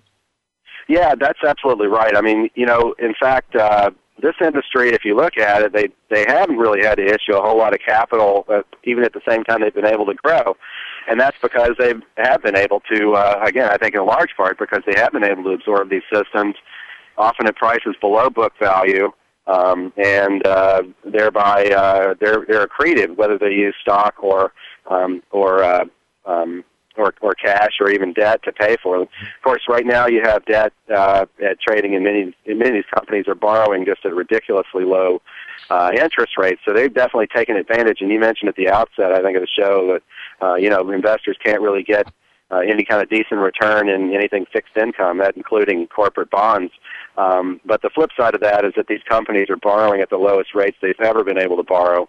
And if you look at these big infrastructure companies, that means they're able to refinance everything they have at very low rates. They're also able to go out and build and buy stuff at very low rates. And in fact, very low-risk projects suddenly become extremely lucrative with the cost of capital this low. So it's an extremely bullish environment as far as building businesses for these, for at least the well-managed energy or water infrastructure companies, or really infrastructure companies of any sort. Mm-hmm. Roger, there are, I would imagine, some states that are more hostile towards private water companies than others. Maybe some states that are more hostile or more or less generous in terms of their in terms of the regulatory decisions. Would you care to name some of the states that are better places to own water companies, and some of them that maybe aren't as good? Well, ironically, that when I look at the electric universe and the water universe, and the way states treat these two companies, it is somewhat different. And in fact, you can have states that have been historically, fairly hostile, like New York, to its electric companies, actually be fairly benign to their water companies. But it does match up roughly down the line. I mean, you have some states that are very much have always had an ethos of intervening in various markets, really kind of trying to micromanage utilities, politicizing the process to keep rates low, because of course regulators are appointed mostly by governors, so they're directly affected. And there's a fine old art of running against the utility bashing in tough times, though we really didn't see that over the last 2 years. I think by and large most of the environment, regulatory environment, is pretty benign at this point for companies of all stripes in water as well as electricity. Most of the states where we saw turnover, there were decent regulatory environments and people replacing governors that shared the same sort of or share the same sort of view. A couple of states where maybe people should be a little bit wary for going forward. One would be California. I think that's always a state to be careful of. Not so much for the electric companies, because they're all wired into the green renewable energy building boom, and that's of course very much what the state supports, what the governor supports. But on the water side, the battle has been between rising costs and getting rate increases in a timely fashion, and that could become more difficult, with under a Brown administration versus a Schwarzenegger administration. So that's something to watch very carefully. That's a state that I have not really recommended many companies in particular on the water side. On the renewable energy side, I think it's fine to bet, but the water companies out there, California Water, American States Water, SJW, those particular companies could have a little bit more difficulty going forward. Aside from that, I think, Pennsylvania is a very good state for water. It's likely to remain so going forward. That's really good news for Aqua America because they get about 40% of income from that state. New Jersey is another very good state. It has been for electricity as well. And it's no secret that these are states where Pennsylvania for Aqua and New Jersey for American Water, that's where they're headquartered. And they've enjoyed an enormous amount of state regulatory support over the years. So there's a real history of supporting the local utility there, and that's, of course, very good. And it's something I look for as an investor, definitely, in that sector. Okay, we've talked mostly about water. We've only got a few more minutes left. Roger, I'd like to ask you about electric utilities. Where can investors, if you're strictly looking for yield, where can you get the highest yield? Can you get it with pipelines? Can you get it with electric utilities? Where can you get the best yields for a given level of risk? Well, the biggest yields in essential services right now are in wireline telephone companies. And for the obvious reason that a lot of people are looking at these things and saying there's no way revenues can grow, there's no way earnings can grow, and they look at earnings per share and they see them often well below the dividend rates. But this is basically a cash flow business, and what that means is that all these old wireline systems, while we are transitioning to broadband, we are transitioning to wireless. While that is happening, these are paid for, and therefore there's enormous opportunities to cut costs, to pay down debt attached to these things, and otherwise increase cash flow, which is what dividends are paid for from these companies. So you have companies like Frontier and Windstream and Consolidated Communications or Telco. They all yield anywhere between 8 and 10%, and that's pretty much your return. And I think that there's a good case to be made for buying those, particularly for people who are interested in income, because I do think they're undervalued on that basis. I do think investors, though, generally need to look at a combination of yield as well as growth, because yield doesn't last forever without growth behind it. I think these rural phone companies can keep paying, and wireline phone companies keep paying big dividends for a long time to come, but I look at them every quarter with a very jaundiced eye, and to make sure that that's actually happening. But companies that can grow dividends, then there's no better safety for those payouts as well as the stocks than a growing dividend. If you look at the history of the last 2 or 3 years, where we've seen tremendous upturns and downturns, the companies that have continued to resolutely make it through have been the ones that have maintained and increased dividends over time. So I think I really believe a diversified mix of companies. The waters may not interest some of the big high-yielding people that really want the big high yields, but I would strongly encourage people to mix those in, with their rural telephones, with their electric companies, with their pipelines, and then there you'll get a very nice income stream, and you'll have a diversified mix of things that will perform well over a long period of time in all economic environments. And certainly, as the last guy on the show was talking about, this is certainly a very volatile environment where there's a lot of things happening that we don't really know how they're going to come out. I think income investors really need to be careful about inflation risk as well as the credit risk. And all we've really had to worry about lately has been the credit risk. But right now, I don't see the inflation. I think there's the dollar is still in a weak place, and some of the Canadian things I talk about, people can read about on Maple Leaf's memo. I think that's a good way to hedge against it.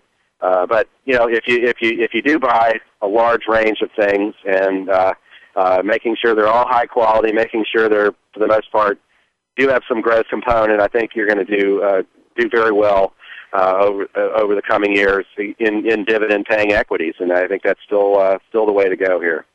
Do you think you can get a mix then, maybe with some of these the old wire systems and some of the water stocks, for example? Get yourself 5 or 6% with a diverse portfolio of these kinds of stocks?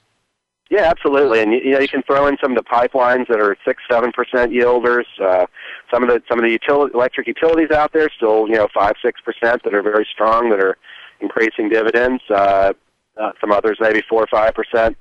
You're certainly going to do a lot better than you would in any bonds out there, any kind of annuities or any kind of savings account. We have about 2 minutes left. I want to ask you a little bit about your ideas with respect, if you have a view on interest rates in general, and then to what extent are utility company rates correlated with Treasury rates?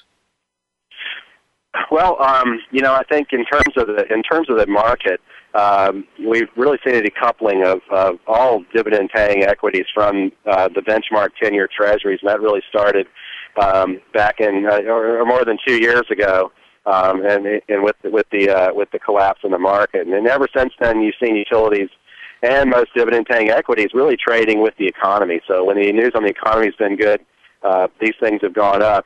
Even though you've looked traditionally for them to go up when interest rates have come down and to go down when interest rates have come up. So I'm not sure how long that decoupling lasts. I think it probably is going to last a while, just given the worries that we have here on the economy. And as far as what happens with interest rates, I think they have to go higher from here.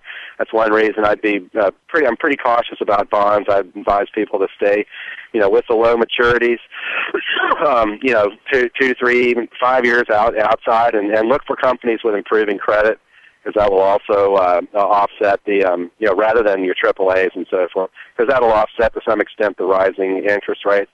I don't think we're quite there yet, though. I really don't see how we're going to see any kind of 70s style inflation without really a wage push.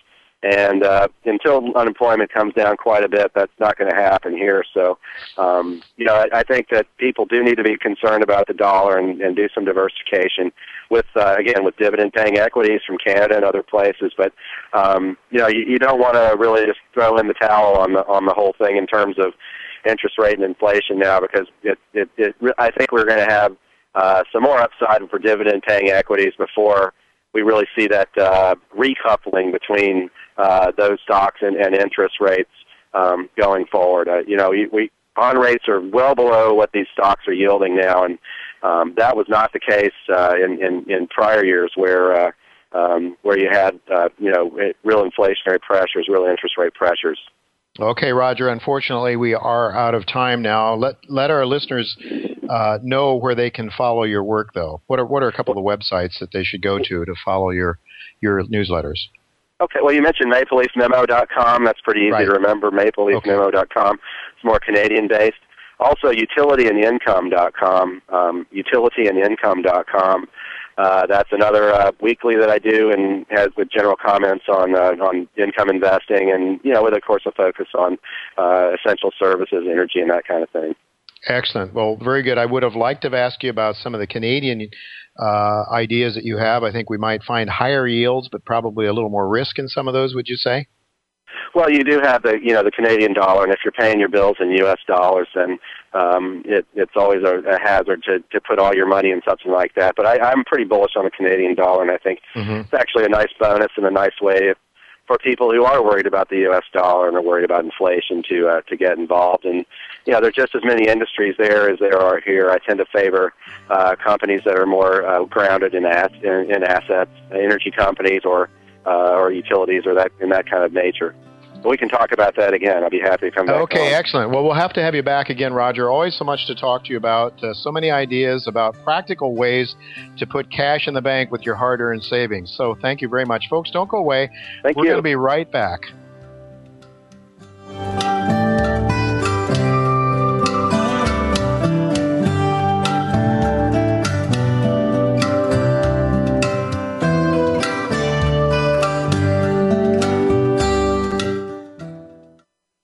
As regular listeners to this show know, I am very bullish on gold, and especially gold mining stocks. One of my favorite gold mining companies is Metanor Resources, traded Toronto and the Pink Sheets. This is a new gold producer. It is using cash flows from its Barry mine in Quebec to finance growth of that mine and to put the world-famous Quebec Bachelor Lake mine back into production. This stock has been recommended by my newsletter because I do believe it holds extraordinary upside price potential with relatively low levels of risk. Visit Metanor's website at metanor.ca or subscribe to my newsletter for more information. Voice America Business Network. the bottom line in business. Try not to try too hard. It's just a lovely ride. You're listening to Turning Hard Times into Good Times with your host, Jay Taylor. If you have a question or comment about today's show, Jay would love to hear from you at 1-866-472-5790. That's 1-866-472-5790. You can also send an email to questionsfortaylor@gmail.com. That's questions, the number 4, Taylor@gmail.com. Sign up for Jay's newsletter, Jay Taylor's Gold, Energy, and Tech Stocks at www.miningstocks.com. Now, back to our program. Welcome back to Turning Hard Times into Good Times. I am your host, Jay Taylor, and I'm very pleased to have with me Frank Bassa. He's the president and CEO and chairman of Gold Bullion Development Corporation. Gold Bullion Development Corporation trades on the Toronto Exchange under symbol GBB, trades in the U.S. markets on the pink sheets under the symbol GBBFF. There are 147.4 million shares outstanding, and the last, basically the stock has been trading around 60, 65 cents, somewhere in that range. Gives it a market cap of around $90 million. Welcome, Frank, to Turning Hard Times into Good Times. Well, thanks a lot, Jay, for having me on your show today. I really appreciate it. Well, it's really great to have you. You really are in the middle of one of the most prolific gold-bearing regions in the world along the Cadillac Trend in Quebec. Could you tell our listeners just a little bit about the history of the Cadillac Trend? The Cadillac Trend, yes. The Cadillac Trend, for those who don't know it, actually is several hundred kilometers long. And majority of the major discoveries over a period of almost a century or more have been along this trend. And it basically starts in Quebec and, depending who you speak to, ends up actually in northern Manitoba. And if you look at the structure, you'll notice there's all kinds of mines along this thing that have been developed, many near-surface deposit of multi-million ounce and many very deep mines that are also multi-million ounce. Mm-hmm. Being on the trend is like just having the right address. And if you're on the trend, the chances of you finding something are quite significant. The chances of you finding something large, very, very possible. Mm-hmm. Well, you have had some considerable exploration success so far on your flagship property, which is the Granada Gold property. Could you tell our listeners a little bit about what have you discovered so far? Do you have a 43-101 resource calculation at this point in time? Well, what we did was, originally when we acquired the property, Jay, this was about 4 or 5 years ago, we only had a very small land package of about 71 hectares. And what we decided to do, because there's a lot of exploration already done on the property, it was actually operated in the 30s, and then an extensive amount of exploration done in the 80s and 90s. We decided to say, let's have a fresh look at this. We've been through these type of deposits in the past on the trend. And we said, let's do a very large bulk sample to see and quantify what we call the grade of the deposit.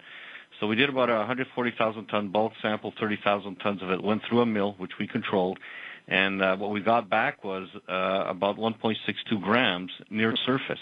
And then we also sampled the waste pile, and that came in at 1.75. So at that time we thought, it must be something more to this deposit. So we quietly decided to acquire a lot of ground, so we went from the 71 hectares to about 4,900 hectares right now. And as we're doing that, we started to compile all the historical data, developed a GEMCOM model, tested it, and it was a very small drill program of only about 2,800 meters, and we immediately hit these very wide widths, widths of about 100 meters, grading about 1 gram. And then we said, okay, this looks pretty good. So we did a phase 2 drill program of about 25,000 meters, thinking that with that 25,000 meters, we should be able to find the extensions of the structure. Mm-hmm. And then we found out, even with the 25,000 meters, we're way beyond what we thought. We had a preliminary block model of what we call a long bar zone. And now we have a 50,000-meter phase 3 program ongoing. And what we're looking to see is, can we find the extent of the structure? So right now we're open on east-west. It seems to be trending east-west. We still haven't found the extensions on the east-west structure. We're also drilling north and south. It seems to be a little wider than we originally thought, and we still haven't hit bottom. Originally, we were supposed to go down to 300 meters vertical. We're down to 450, or looking at drilling down to 450 meters vertical. So what we did was, for a lot of our investors, they asked us a lot of questions, and says, what do you think we have here? And I says, well, we have what we call, we did a conceptual preliminary, what do I call, non-4310 compliant calculation, and we came in about 2.4 to 2.6 million ounces of gold.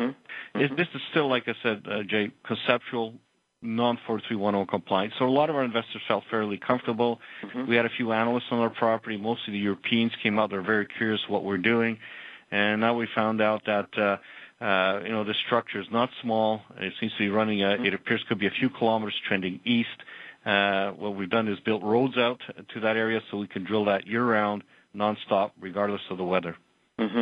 I might mention to the listeners of this show who aren't that familiar with the economics of gold mining that with gold currently priced at over $1,300, and I like to point out to my listeners also that the real price of gold has risen since the Lehman Brothers decline, that there are a growing number of projects that are highly profitable with the grades of a gram or around a gram per ton. That's not saying we're not making a statement. I'm certainly not making a statement, and I know you're not either, Frank, that by any stretch of the imagination that this is a slam-dunk profitable mine. You don't have a 43-101 yet, but I must say it certainly does look promising. I want to ask you, so the east-west dimensions of this so far, you say several kilometers it looks like, and could you also tell us a little bit about the north-south dimension?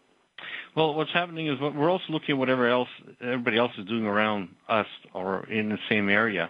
And there's people to the east of us, considerable distance actually, could be the same trend, and they're also hitting what I call economic mineralization and very positive results. We have somebody to the south-southwest of us also are hitting very nice results. Could be the same structure. If it is, it's certainly a few kilometers long. We have a very large part of it. It doesn't mean it's going to just stay on our property, but I'm very pleased that the other people are finding it as well. So it kind of confirms there's something quite large there. Well, you're looking at vein structures and then mineralization between the veins too, lower grade mineralization. Is that what you're finding there? Well, what's happening is originally we thought we only had two vein structures because it was mined historically on these two veins. And when we did a bulk sample, we found that there must be something more than these two vein structures because the waste ran. And so then when we started compiling the data, we found we had between 9 to 22 vein structures, and actually we stopped counting them. And then we also found what we call the halo effect. There's a very large, wide area around each vein which contains mineralization. And when you drill through all these structures, and we had one of our best spectacular holes we released just a little while ago where we had about 360 meters running 0.6 grams, which we never thought would have in that area. Wow. Yeah, that is very interesting, I must say. I'm wondering, so when do you expect you'll have a 43-101 compliant resource? We're trying to target something early next year. What's happening right now is everybody in the area who has a gold property is drilling it. They're sending it all to the same labs we're using, and a lot of the labs are backlogged. Yes. And so, we're just like everybody else waiting, to get this done. And I think as the price of gold goes higher, and more of these deposits will be drilled. So we're very comfortable we have something. If it doesn't arrive as we feel it should in the second quarter of next year, then we'll give an update to our investors and the potential of what we have. But we're targeting somewhere early next year for a preliminary 43-101 resource calculation on what we've done to date. Right now, we're way beyond what we thought we had. We had a little preliminary block model, which originally we thought was only 300 by 600 meters. We called it long bar zone, and what we've done is we had a very excellent geological consultant group working for us by the name of Genivar. They expanded this thing by an order of magnitude. So, I think we have a long way to go. We have a lot more to drill, and I right now, even with this 50,000 meters, we'll see how far we can go with this and see if there is that possibility for that large extension. Well, I certainly would say that, I think you said you've drilled to 450 meters so far? No, what we did was we thought that the depth, vertical depth of this deposit was only down to 300 meters. Now, we're looking at probably taking it down to 450 vertical meters. So there's a lot of deposits in that area are down to 2 to 3 kilometers. I'm not saying ours will be that. No. But, it seems to me there's a fair amount of these on the Cadillac trend. We thought we were limited down to the 300 meters, but it appears there's mineralization beyond that now. Well, certainly, the larger lateral extent, both in both directions, well, especially north and south, that gives you the geometry you need to go to depth on an open pit possibility. I mean, I'm assuming you're thinking open pit here. The mineralization is on or near surface, right? Yeah, everything is near surface, Jay. Basically our mineralization starts at about 3 meters, 3.5 meters. There's very little overburden. Basically, you're driving right on the outcrops. The thing is right now is we have a very large land package. The intent is to develop this as a very large, low-grade and near surface deposit. We've looked at other deposits similar to this in the area. They've had a lot of success. It's not unrealistic to see that, these other deposits are looking at producing gold at $300 to $400 an ounce. There's also deposits similar to this in Alaska. It's they're running at about half a gram, very profitably. So the potential is that there's something could be there. But we still have a couple of years ahead of us to really quantify what we have. Have you done any metallurgical work yet on these samples? Yeah, the original test, when we did that very large bulk sample, the whole purpose was basically to evaluate grade and also recovery. And at that time, when you put 30,000 tons through a mill, you're fairly confident that the grade was there, and we're very comfortable with the recovery. We've got about 89%, 90% recovery. And then what we did was we took some phase 1 drill cores, and we removed all the free gold out of it. All the high-grade gold was taken out, and we sent that up for metallurgical test work. And we want to see, can we still get good recoveries using just conventional techniques that are out there right now? And we use a combination of gravity, flotation, cyanidation, and it averaged over 90% on very low grades, which was about half a gram. And that kind of impressed us because usually when you go to these low grades, you don't get these recoveries. And we averaged half a gram and it was 90% plus. Oh, that looks very, very positive. Any idea when... I don't want to jump the gun, but, we're always looking into the future. Economic studies could be a couple of years away, perhaps? Well, what we did was, originally when we did this bulk sample, we also looked at it economically. We came up with a figure for the cost per ounce. Very comfortable. Actually, what we're doing right now, Jay, is we're not just drilling. We're doing a lot of things at the same time. We're also doing our baseline hydrogeological study. The site originally had permits. We had them all revoked. We're re-permitting the property as a large, low-grade, near-surface deposit. We're also doing metallurgical studies. We did some cash flow analysis already, in-house only. We're looking at a geological firm that can take us to the next level. So basically, hopefully, we have defined the extent of this deposit in the next 2 years. As that is being developed, we'll also, try to do a pit design, come up with a preliminary, an actual resource number, and then also what kind of cost per ounce we're going to be looking at. So all these things are actually moving forward. We're very comfortable with what we see right now, and we just don't know how big it is. Yeah, it is a very exciting story, I must say. Do you see yourselves as becoming a producer, or are you largely an exploration company to drill up a world-class deposit and then perhaps hand it off to a major, or what do you think, or will that depend on how big this becomes, perhaps? There's multiple factors. So what we did, Jay, is we actually brought people onto our board and operational people that we have in the field that actually can develop these deposits. We right now are just looking at ourselves as an exploration company. There's two groups or two mining companies that have knocked very hard on our doors already. Very interested in seeing what we're doing. We feel they might be potential people that might take us out at a future date. But it's difficult to tell. In 2 years, anything can happen. We still don't know, like I said, we still don't know how big this thing is, and we're still trying to figure out how big it is. It is really exciting. How are your finances now? You mentioned you have a very large drill program. I think you said, was it 50,000? 50,000 meters. Actually, we're well financed. We have about $10 million in the treasury. And being in Quebec, the way it works is we're only raising hard dollars, and I think that's fair to all our investors. We have a lot of American investors. We originally did flow through. We won't do it anymore. And, by using hard dollars in Quebec, you get anywhere from 35 to 42% of your dollars back from the Quebec government. So, if you spend $10 million, you might get another $3 to $4 million back. We have a lot of warrants out there that people are exercising, so we're comfortable with the money that we have. The people are happy with us. Every time we did a financing, we got oversubscribed by an order of magnitude. I think the project is good for the investors. They're pleased with it, and I'm very pleased the way we're moving forward with it. And most of the warrants are in the money now, I take it? They're all in the money. All of them are in the money. Yeah. And that would, I don't know if you have this figure at your fingertips, but how much would that bring in the till if everything was exercised? Sorry, Jack. Anyway, you're well funded. We hear what you're saying, and the investors can take a look at that information, which I'm sure is publicly available on your website. Your website, which is what? Let's tell our listeners that. The best thing is if you can go just, we're actually changing our website. We might be changing it to shorten certain things, but it's goldbulliondevelopmentcorp.com. Okay, that's easy enough to do. What would you say, everything sounds really, really good here. We have a gold bull market of a lifetime, I'm telling my subscribers and my listeners on this radio show.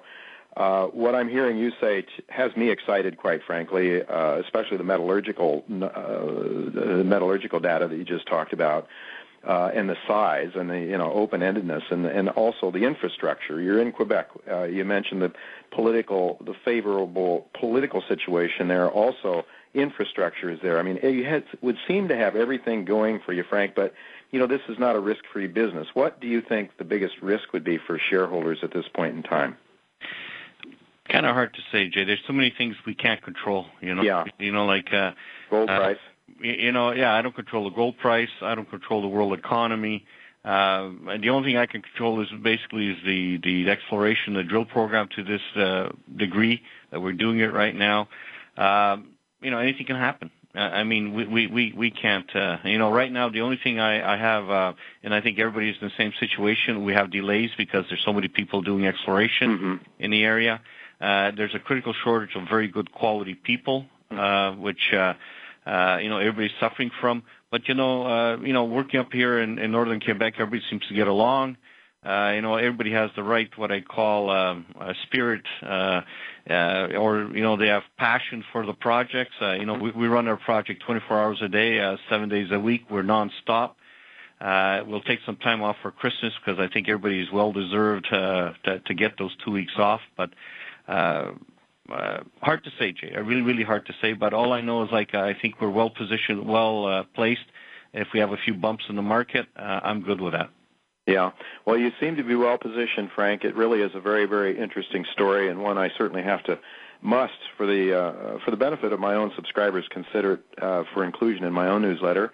I really like what I hear now. Is there anything else you might want to tell our listeners before we conclude our discussion at this point in time? I think, Jay, what might be very good is because I know we had a lot of European investors, and they really didn't know where we are and what we're doing. And what we did was we made a video, and it's actually on YouTube. And if you type in Gold Bullion Development Corp, you'll find a video about us, and you'll see the mayor of the town of Rouyn-Noranda talking about the infrastructure. You'll see our geological consultants, very conservative that they are, even saying that it's kind of an exciting property. It shows you how close the airport is. Basically, you can land there, and within 15 to 20 minutes, you're on our property. There's a paved road to our property. It's the ideal place for any geological people to work. They can go home every day if they wish. Yeah. So have a look at that. It's on YouTube, and you type in Gold Bullion Development Corp. Just Gold Bullion Development Corp, and you'll see the video. It's about a 9-minute video. In fact, Frank, I saw it myself, and I must say, as a person who's traveled a lot and done a lot of work in Quebec, I know exactly what you're talking about, but it is an excellent video. It lays out your story very, very well. I congratulate you on that, and I want to thank you also for coming on the show and sharing this very exciting story with our listeners. Frank, until the next time, I hope to talk to you again sometime soon. But, folks, That's all we have time for now. Don't go away. We're going to be right back with the wrap-up on today's show. I'll be here with my partner, Roger Wiegand. Don't go away. We'll be right back. Okay, we are right back here. I am your host, Jay Taylor. We only have a minute or two of time, so I'm going to just quickly wrap up this week's show. First of all, I want to apologize to our sponsors. For the second hour of this show, I've failed to name them. They are Barkerville Gold, Crocodile Gold, Coral Gold, North Atlantic Resources, Adventure Gold, Brigus Gold, Golden Minerals Gold, Bullion Development, who we just talked to, and Metanor Resources. Thanks to all of those folks for making this show financially viable. I want to thank each of you for listening. I would like to just make one comment before we wrap up here or during the wrap-up session. I did a quick check with today's gold price rising very dramatically, equity markets and a lot of the commodities on the weak side. We're now seeing the gold to Rogers raw material ratio at 40%. The highest ever was 44% after the Lehman Brothers decline. And why I keep bringing this up is because as the real price of gold rises, it is extremely bullish for the gold mining companies. And we are seeing record profits come in now, if not record profits, very high, robust profits from the large mining companies, and they are now looking down the food chain to the junior mining companies, the kind of companies we're talking to here on this show. Many of these companies are having some very exciting exploration results. They're building world-class deposits. There is going to be lots of money made, I believe, already has been, but I think the junior gold mining sector is where the really big profits are going to be made from this bull market in gold, which I have said time and time again is a bull market of a lifetime. We are going to just mention next week's guest is going to be Adrian Day. Adrian has written a book called Investing in Resources, How to Profit from the Outsized Potential and Avoid the Risks. We had Adrian on with us not long ago.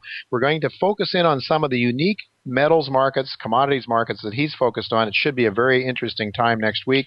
That's all the time we have for this week. And I want to say again, in closing, I want to thank Tacey Trump, my senior executive producer, Ruben Colombe, operations manager, Justin Jackman, my engineer, for making this show possible from a logistics point of view. And thanks to each of you for listening to this show. Until next week, goodbye and God's blessings to you.